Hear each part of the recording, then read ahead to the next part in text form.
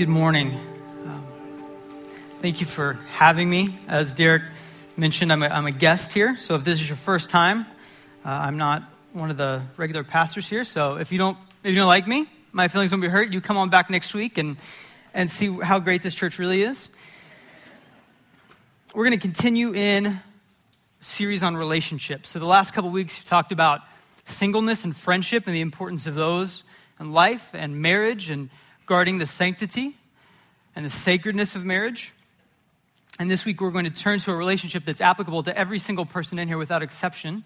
So the last couple weeks, those are categorical. Maybe you're one of those things, maybe you're not. Today, we are all in this category because we're talking about interacting with our parents, honoring our parents. So you either are now or have been a child in a relationship. Specifically, we're going to talk about the Bible's command to honor our parents. So I'm going to turn to our principal text.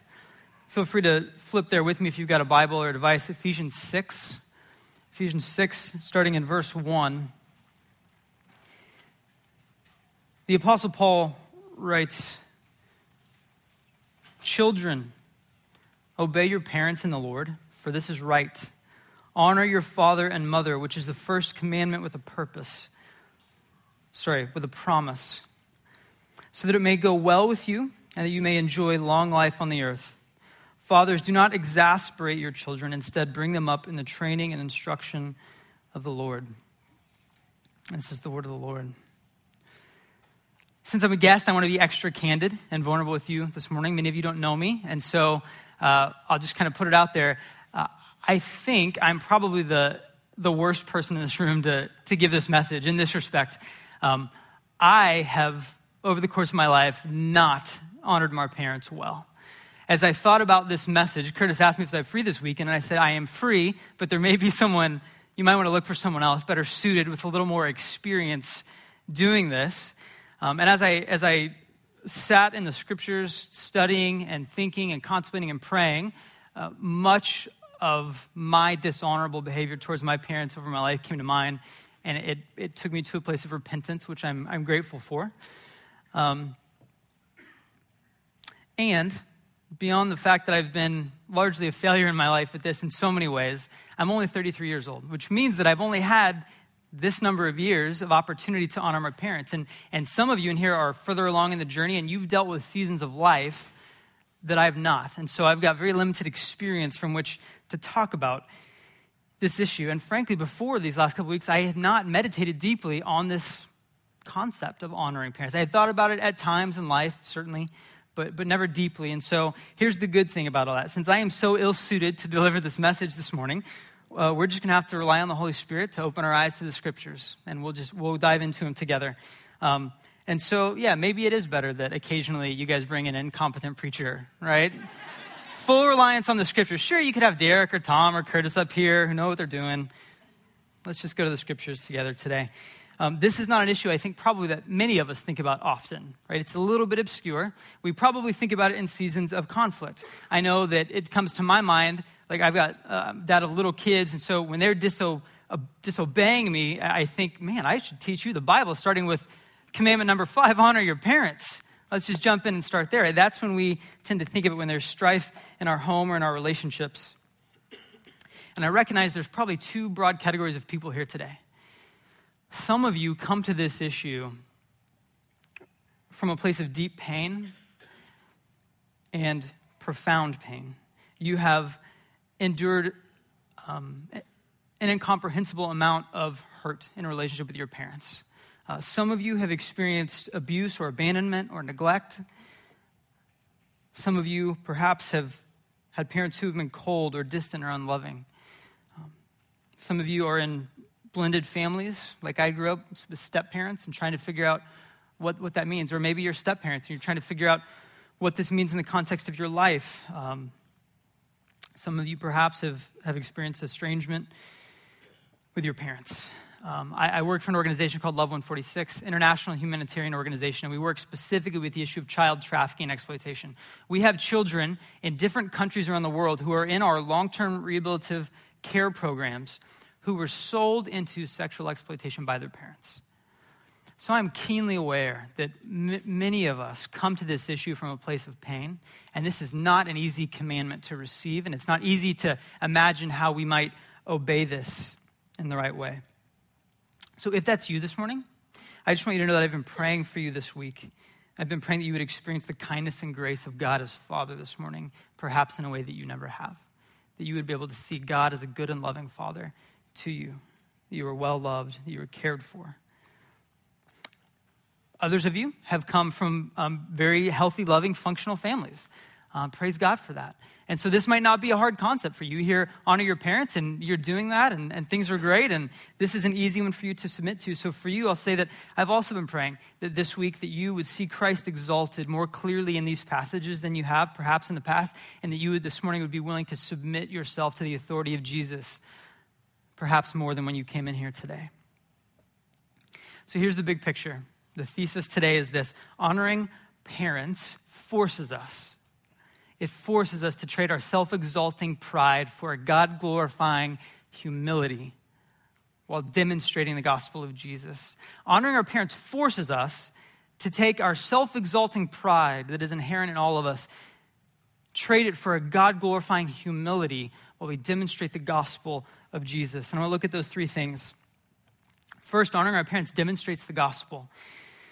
We've got to really go back to the beginning here. The passage we read in Ephesians 6, the Apostle Paul quotes Exodus 20, which is where you first see the fifth commandment to honor your parents. So Exodus 20:12 says, honor your father and mother, that your days may be long in the land that the Lord your God is giving you. So that's the command, right? One of the big 10.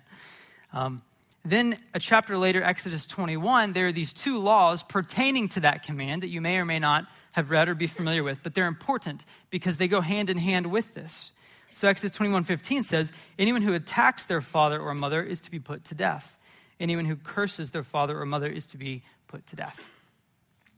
Now, some of you may be like me. I am skeptical by nature. I am hyper analytical, and it is very difficult for me sometimes to come to the Bible and read hard things like this. There have been times in my life where I've come and sat down to read the Bible, and I've just wept because I feel so conflicted at my inability to comprehend or understand or reconcile some of these hard things. And so if you're like me, maybe a person of faith who just struggles with the hard things, or perhaps you came in today and you're not a Christian, you're just exploring the Christian faith and you've got questions. And for you, this passage is problematic. I want to give two responses. I want to ask a hard question about it that I think some of you may be asking. I'm going to give you two responses, okay? So first, the question, why? Why would God put such a harsh and exacting law in place? Why would God be so seemingly merciless to sons and daughters for such seemingly insignificant offenses? At the very least, disproportionate, right? Cursing your parent or a simple assault is a capital offense, highly disproportionate, particularly in our modern understanding of justice. So why would God do that? Isn't this the kind of thing that causes people like Christopher Hitchens and prominent atheists and our culture to look and say, God clearly does not exist. And even if he does, this book does not reveal him because that cannot be right. This is a hard thing. So why would God do this? And here's two responses. First, I'll say this. Just because a law existed doesn't mean that it was enforced. And I'll say as an attorney, as someone who dabbles with the law, I can tell you there are many, many laws in place that are not enforced. There are around 20 states in the U.S. where adultery is still a criminal offense, meaning you face jail time or fines, but they're not prosecuted.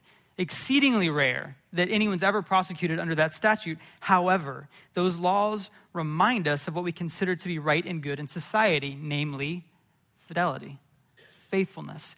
Just because a law is not enforced does not mean it lacks social value. So that's one thing. I suspect also that kind of unenforcement or lack of enforcement might have been the case in Israel. And there's a couple reasons I think that. One, it's heavily supported in the Mishnah, which is a series of oral traditions in Jewish culture that wasn't written down until the first century. But these oral traditions basically acted like a code of criminal procedure. So we've got these laws. If you curse or strike your parents, you'll be put to death. Well, how do we enforce that? How do we apply that? Is that to be by a jury? Is it a council who determines? And so these oral traditions in Jewish culture governed that. And the Mishnah made it very difficult for this type of law to be executed. Right, so that's one reason. The other is we have one hypothetical scenario, not a single textual example in the Bible where this law was enforced. We have one hypothetical example in Deuteronomy 21 where the author envisions the possibility of enforcing this law, but it's in a rare circumstance, very rare circumstance, and it's envisioning an adult child, not a little child. So if you read this and you think, oh, does that apply to little children? I think there's very good reason to suggest that absolutely not, for a number of reasons, that being one of them. So, even if the law was enforced, it also requires parents to identify, right? And my guess is, certainly we know there are people in the world who will absolutely drag their children to their death for violating a religious creed. We see this all the time, right? In the Middle East, we see it regularly with honor killings, other cultures as well. So we know that it could happen, but the number of parents willing to do that is probably quite small in comparison to the whole, right? So I think there's a number of reasons to think that this law probably was not enforced with any great frequency. But even if that's true, listen, don't be mistaken. God did not give us an empty word in this law. This was not just legislative bombast. He didn't just enact a law for no purpose. He absolutely intended that at least one man would be put to death under the strict dictates of that law. But not for that man's violation of the law, for another's violation of the law. This is perhaps the most important point that I want us to get today. The most important truth, I think, in looking at this may be that this law, this commandment coupled with the law, it points us to a significant truth that in large part the severity of that law foreshadows the severity of God's mercy to us in Jesus. My favorite children's Bible, written by Sally Lloyd-Jones, and she says about the Bible, every story whispers his name, referring to Jesus. In other words, the Old Testament and the New Testament division that we think about, this is not an Old Testament God who's grumpy and vengeful, and then a New Testament God who's gracious and loving. This is one narrative story about God creating man rebelling, man being in need of a Savior, God sending his son Jesus to die in our place to redeem us, to rise on the third day that we would have eternal life if we believe in him, is one narrative of our redemption. And that's what we're seeing here too. The weight of this law highlights now the seriousness. Listen, it highlights the seriousness of God's holiness. It is not an insignificant law. It highlights the pervasiveness of our sin. We are all guilty under that law. And ultimately, the graciousness of Christ's death and resurrection on our behalf. And friends, if you, like me, are skeptical, if these verses are hard for you, let me just say this. When we view that law in that light, this law is not merciless, it's marvelous. It's magnificent for its unexpected ability to drive us towards Jesus, who is our only hope. That's the function of this at one level. So what do we do with that? I think that's what we do with it. I think that's at least how I deal with what is a hard component of this command.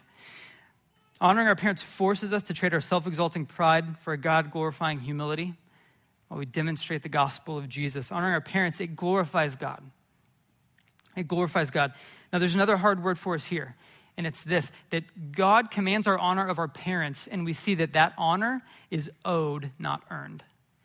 That honor that we're to give is owed, it's not earned. It stems from their position, not their person. We see this again in Romans 13, the Apostle Paul writing to the church in Rome. He says in verse 7, pay to all what is owed to them, taxes to whom taxes are owed, revenue to whom revenue is owed, respect to whom respect is owed, and honor to whom honor is owed. We're commanded to give honor where it is owed. This includes people who haven't earned it and perhaps who otherwise would not have deserved it. So I'll give you an example. You're familiar with the last will and testament, right? The document where you write down what you want to happen with your property when you die. If I am a legal heir to my parents' estate, they die and I'm a legal heir, I am owed some portion of their estate. Some amount of proceeds from their will, if they name me as an heir, I am owed that, regardless of whether I was a good son or a bad son, regardless if I ever called my mom on Mother's Day or ever visited my dad. I am owed that as a function of my relational and legal position to them. I know what you're thinking. You're thinking, oh, Christian, you just gave us free legal advice. How much do we owe you? I'm just like, no, that free, totally free. Just remember me when you're doing Christmas shopping. I'm a simple man. Ephesians says that we are co-heirs with Christ. which means that we've been given the highest honor, though we deserve the exact opposite. So if we bristle under this hard word that we are to give honor to dishonorable people, we're actually bristling against the word of our own salvation because we are dishonorable people. We have not earned any honor, and yet God has given us a place with Jesus as a co-heir with Christ, someone who receives a spiritual inheritance, every spiritual benefit in the heavenly realms, says Ephesians. And so, yes, it is a hard word, and it's to our benefit. It's to our benefit. But it's hard because it's so far from our American framework of meritocracy. It seems inherently unfair, particularly for those of us or for those of you who have parents that were hard parents, parents who didn't love you well, who were dishonorable people. That is a hard word. It doesn't seem fair that we give honor to people who are dishonorable. But if we are ever, listen, if you've tuned out, listen to this, please. If we are ever to walk in peace and full confidence with God, we must settle this issue in our heart. God's righteousness is not at all dependent upon our conception of fairness. We, with our small, finite, underpowered minds, are not the ultimate arbiters of what is right or fair or just. God defines what is good.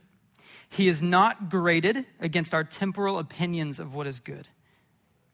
It's hard because it dethrones us. We cannot be in charge if that is true. And we all want to be in charge. We must learn contentment with being subject to a God whom we don't always fully understand and with whom we may not always agree. He is God, we are not. He does not bend to our sense of reality, we bend to his. We have to settle that in our heart. C.S. Lewis, one of my favorite authors, 20th century British author, he was a literary scholar. He also was an apologist for the Christian faith. One of my favorite books he wrote is called The Great Divorce. It's not about divorce, but it is an allegory.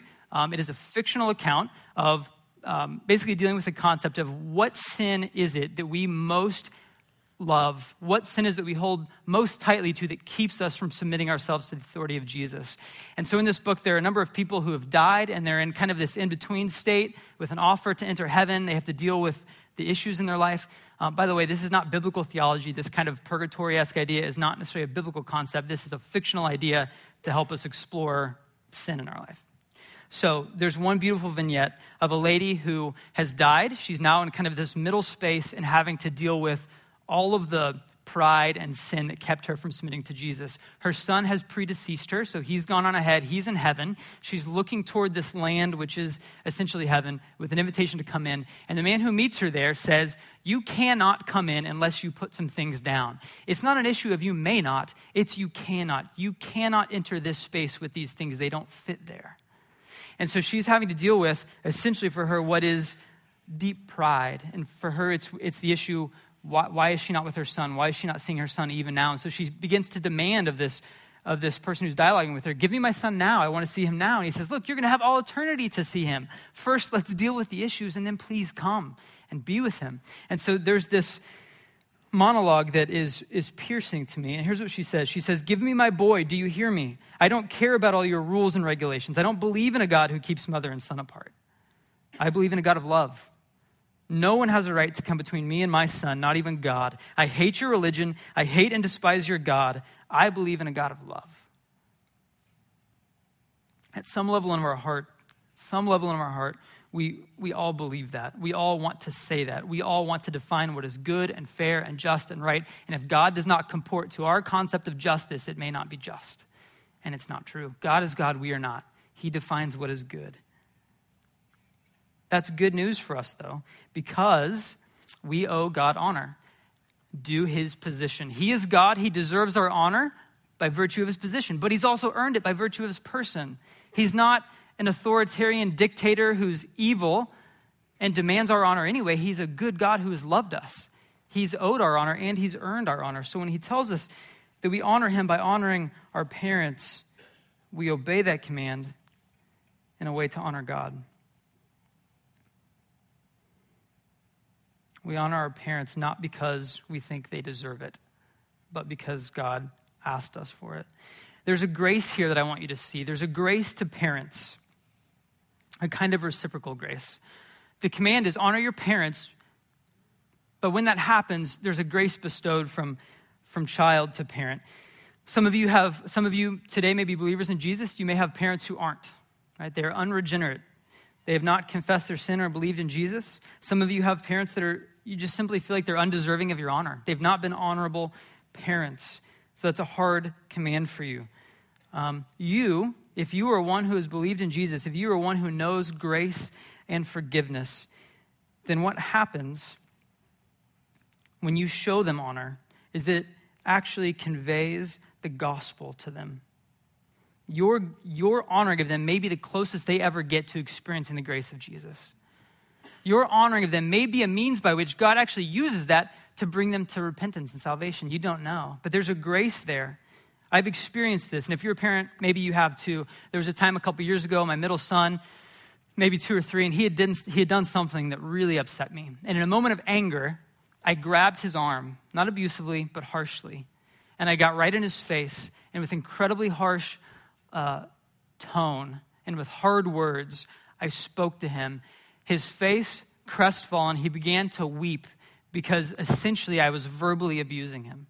Right? My countenance, my disposition in that moment was borderline abusive in the way that I was speaking to him because it was harsh and unloving. He began to cry. Immediately, I felt deeply convicted. I knew that I had acted out of anger. My tone was poor. I was not loving him. And I felt just utter contempt for myself. I'll be vulnerable. If you're parents, I suspect many of you have had those moments where you've treated your children in a way that's not loving, and you just feel contempt for how deeply sinful you were in that moment. So a moment later, I had to go back to my son and say, buddy, the way I spoke to you was unloving, and it was not kind, and it was unacceptable. The way I touched you was not kind, and I am sorry. Will you please forgive me? And this boy who was crying, immediately his countenance changed. Huge smile lit up his face. He threw his arms around my neck, and he said, I love you, Daddy. You're the best daddy in the world. And I tell you this, friends, the most stone-cold heart in the world will quake beneath that kind of love. The gospel has never been preached to me more clearly than in that moment by my son. So when we honor our parents, we demonstrate the gospel to them. We show them the grace of God. So the question, what is honor? Okay, we're commanded to honor God. We do it in obedience to God, regardless of whether our parents deserve it. What does it mean to honor? Well, that changes over time, right? Children owe a duty of obedience. Very clear in Ephesians 6:1. Children, obey your parents in the Lord, for this is right. Now, children, if you're a parent, if you've had kids around, you know that children are hardwired for disobedience, right? It's like day one, like that's how they come out. I can tell you as a child, I remember one of the first times I remember deliberately doing something dishonoring. I was probably 6 or 7. I had seen on television or a movie the idea of hanging up on someone. Not hanging up at the end of a call, but mid-sentence, boom, we're done. That kind of deal, right? I thought, man, that's pretty cool. And so I'm on the phone with my dad, and he's talking to me mid-sentence. Boom, you're done. And I think, that was awesome. I'm like the guy on TV. And then a moment later, I realized, I was talking to my daddy, and I wasn't done, and he's gone now. And I start crying. My dad calls back. He's like, what's going on? I'm like, Daddy, I'm so sorry. I hung up on you. I saw it in a movie. I don't know. That's how we're wired, right?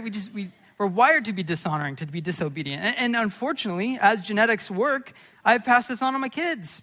I remember my oldest son, when he was young, he was probably 2 or 3.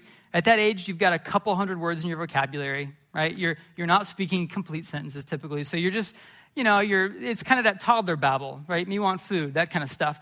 And so every morning when I leave the home, even when my kids were young, I say, be sweet to your mommy. She's home full time with them, 3 boys. So I say, be sweet to your mommy. I come home and I ask the question, were you sweet to your mommy today? Now at this stage in life, it was rhetorical because he wasn't really communicative. And I come and I ask him, I say, hey, buddy, were you sweet to your mommy today? And he gets this really pensive look on his face, and he goes, well, it's hard to say. I'm like, what? You don't even speak. You've never said a complete sentence in your life. How did you just articulate that? You crafty little guy. Just disobedient, right? So, okay, children, you owe a duty of obedience to the parents. That's clear. At the end of life, at some point, children become adults, they become independent and autonomous, and the duty of obedience is no longer there. That's not the form of honoring parents at some point. That may change culture to culture.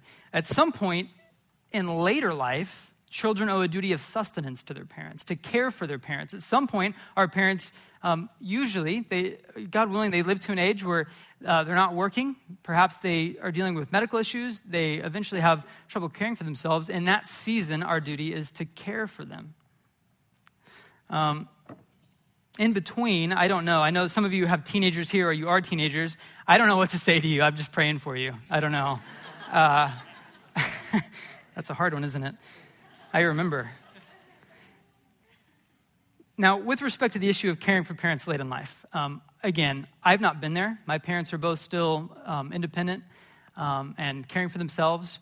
I know that's a difficult season. Now, I will tell you, I've watched my parents do it, and my in-laws and other older folks that I know who have done that very honorably, and they've set a great example for me on what it means to honor parents to the end of life.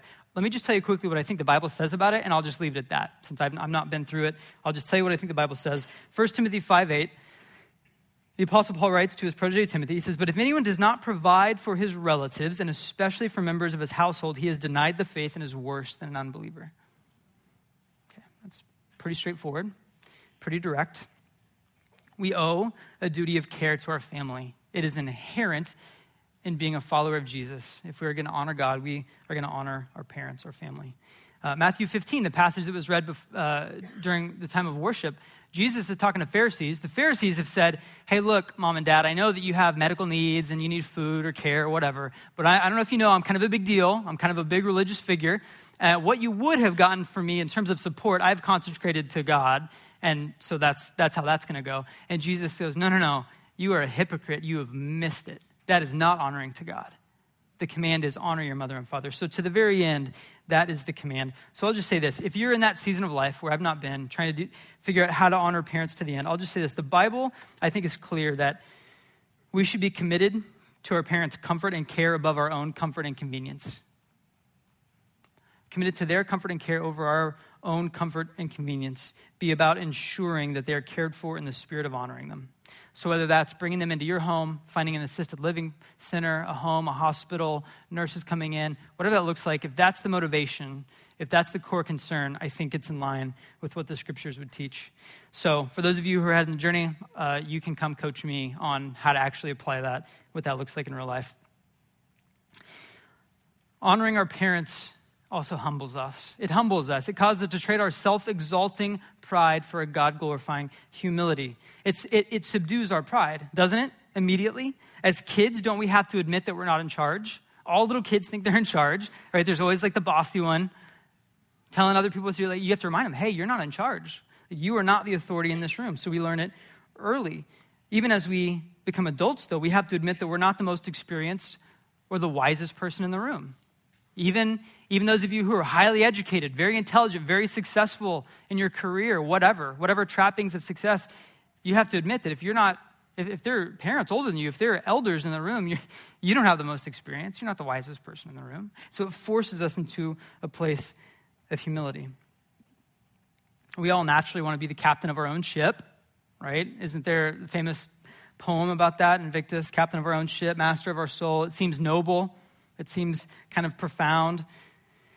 If you were of movie-watching age in the 1980s, you may have caught the philosophical coming-of-age classic Dirty Dancing, deep film.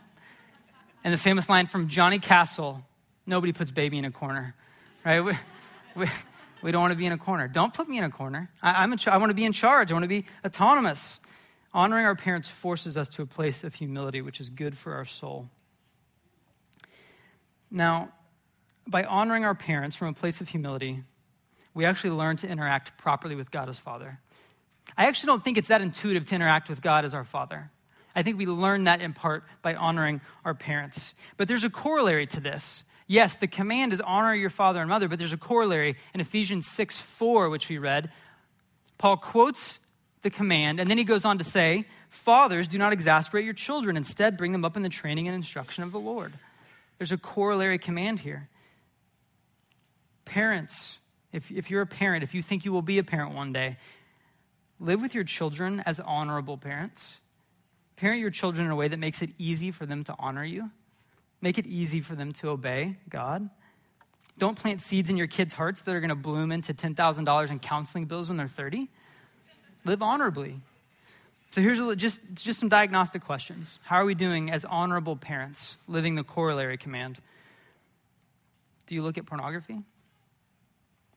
Stop. It's not honorable. It's going to be hard for your children to honor you if you're giving yourself to that addiction and violating the covenant of your marriage.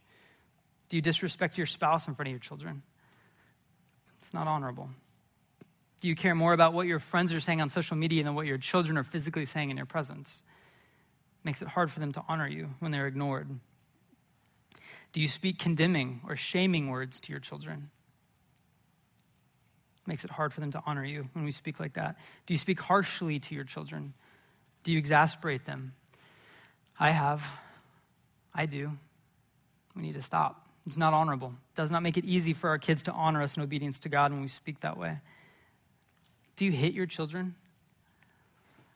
Do you hit your children? Now listen, there are varying opinions on what to do with moderate use of measured spanking. That's not what I'm talking about. I'm talking about, do you hit your children? I'm not naive enough to think that just because we're in church, that's not an issue here. If you hit your children, stop immediately. You have a problem. You need help. Okay? Come forward for help. We will help you get the resources that you and your child need. It is dishonorable. It is unacceptable. And it will make it difficult for children to obey God by honoring you. We have to be honorable parents. We have to make it easy for our kids to obey. Honoring our parents humbles us. Here's another thing I think it does. It teaches us to recognize and trust the promises of God. Is it easy for you to recognize and trust the promises of God? Maybe it is. I'll tell you, for me, it's not. This maybe goes along with sort of my skepticism and hyper-analytical side. When I see the promises of God, I really struggle to trust them. I'll tell you this, Jesus says, don't worry about what you're going to eat or drink or what you're going to wear. Right? Look at the lilies of the field and how God has adorned them in splendor. Look at the birds of the air and how he cares for them. Certainly God knows what you need. So seek first the kingdom of God and he'll add these things to you. And yet I confess this to you, that every single month when I reconcile our family budget, I am filled with angst and fear that I'm not going to be able to provide for my kids, that if they want to go to college, I'm not going to be able to help them, that if I get to an age where I can't work anymore, I'm not going to have sufficient resources to support our family.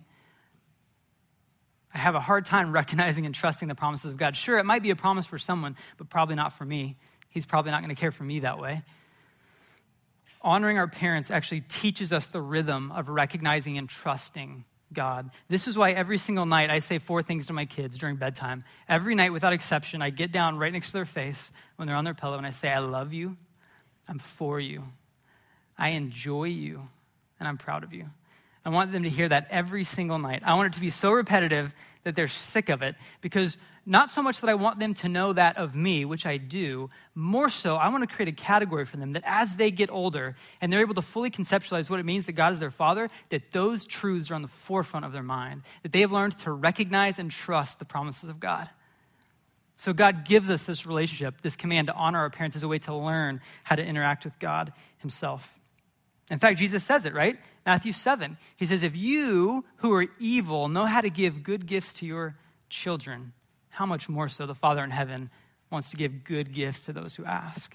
God uses us to teach our kids, when we parent honorably, to trust and recognize the promises of God. And as children who honor our parents, we learn that rhythm. We learn by muscle memory how to do that. One other note of application here. We care for orphans. And by the way, I'm not a member of Bayou City, but I love Bayou City Fellowship. I love this church, and the degree to which you guys are doing orphan care generally as a community is astounding. My wife and I foster a child, and we were assigned a mentor couple. We live in Spring, so far from here. We were assigned a mentor couple from Bayou City Fellowship.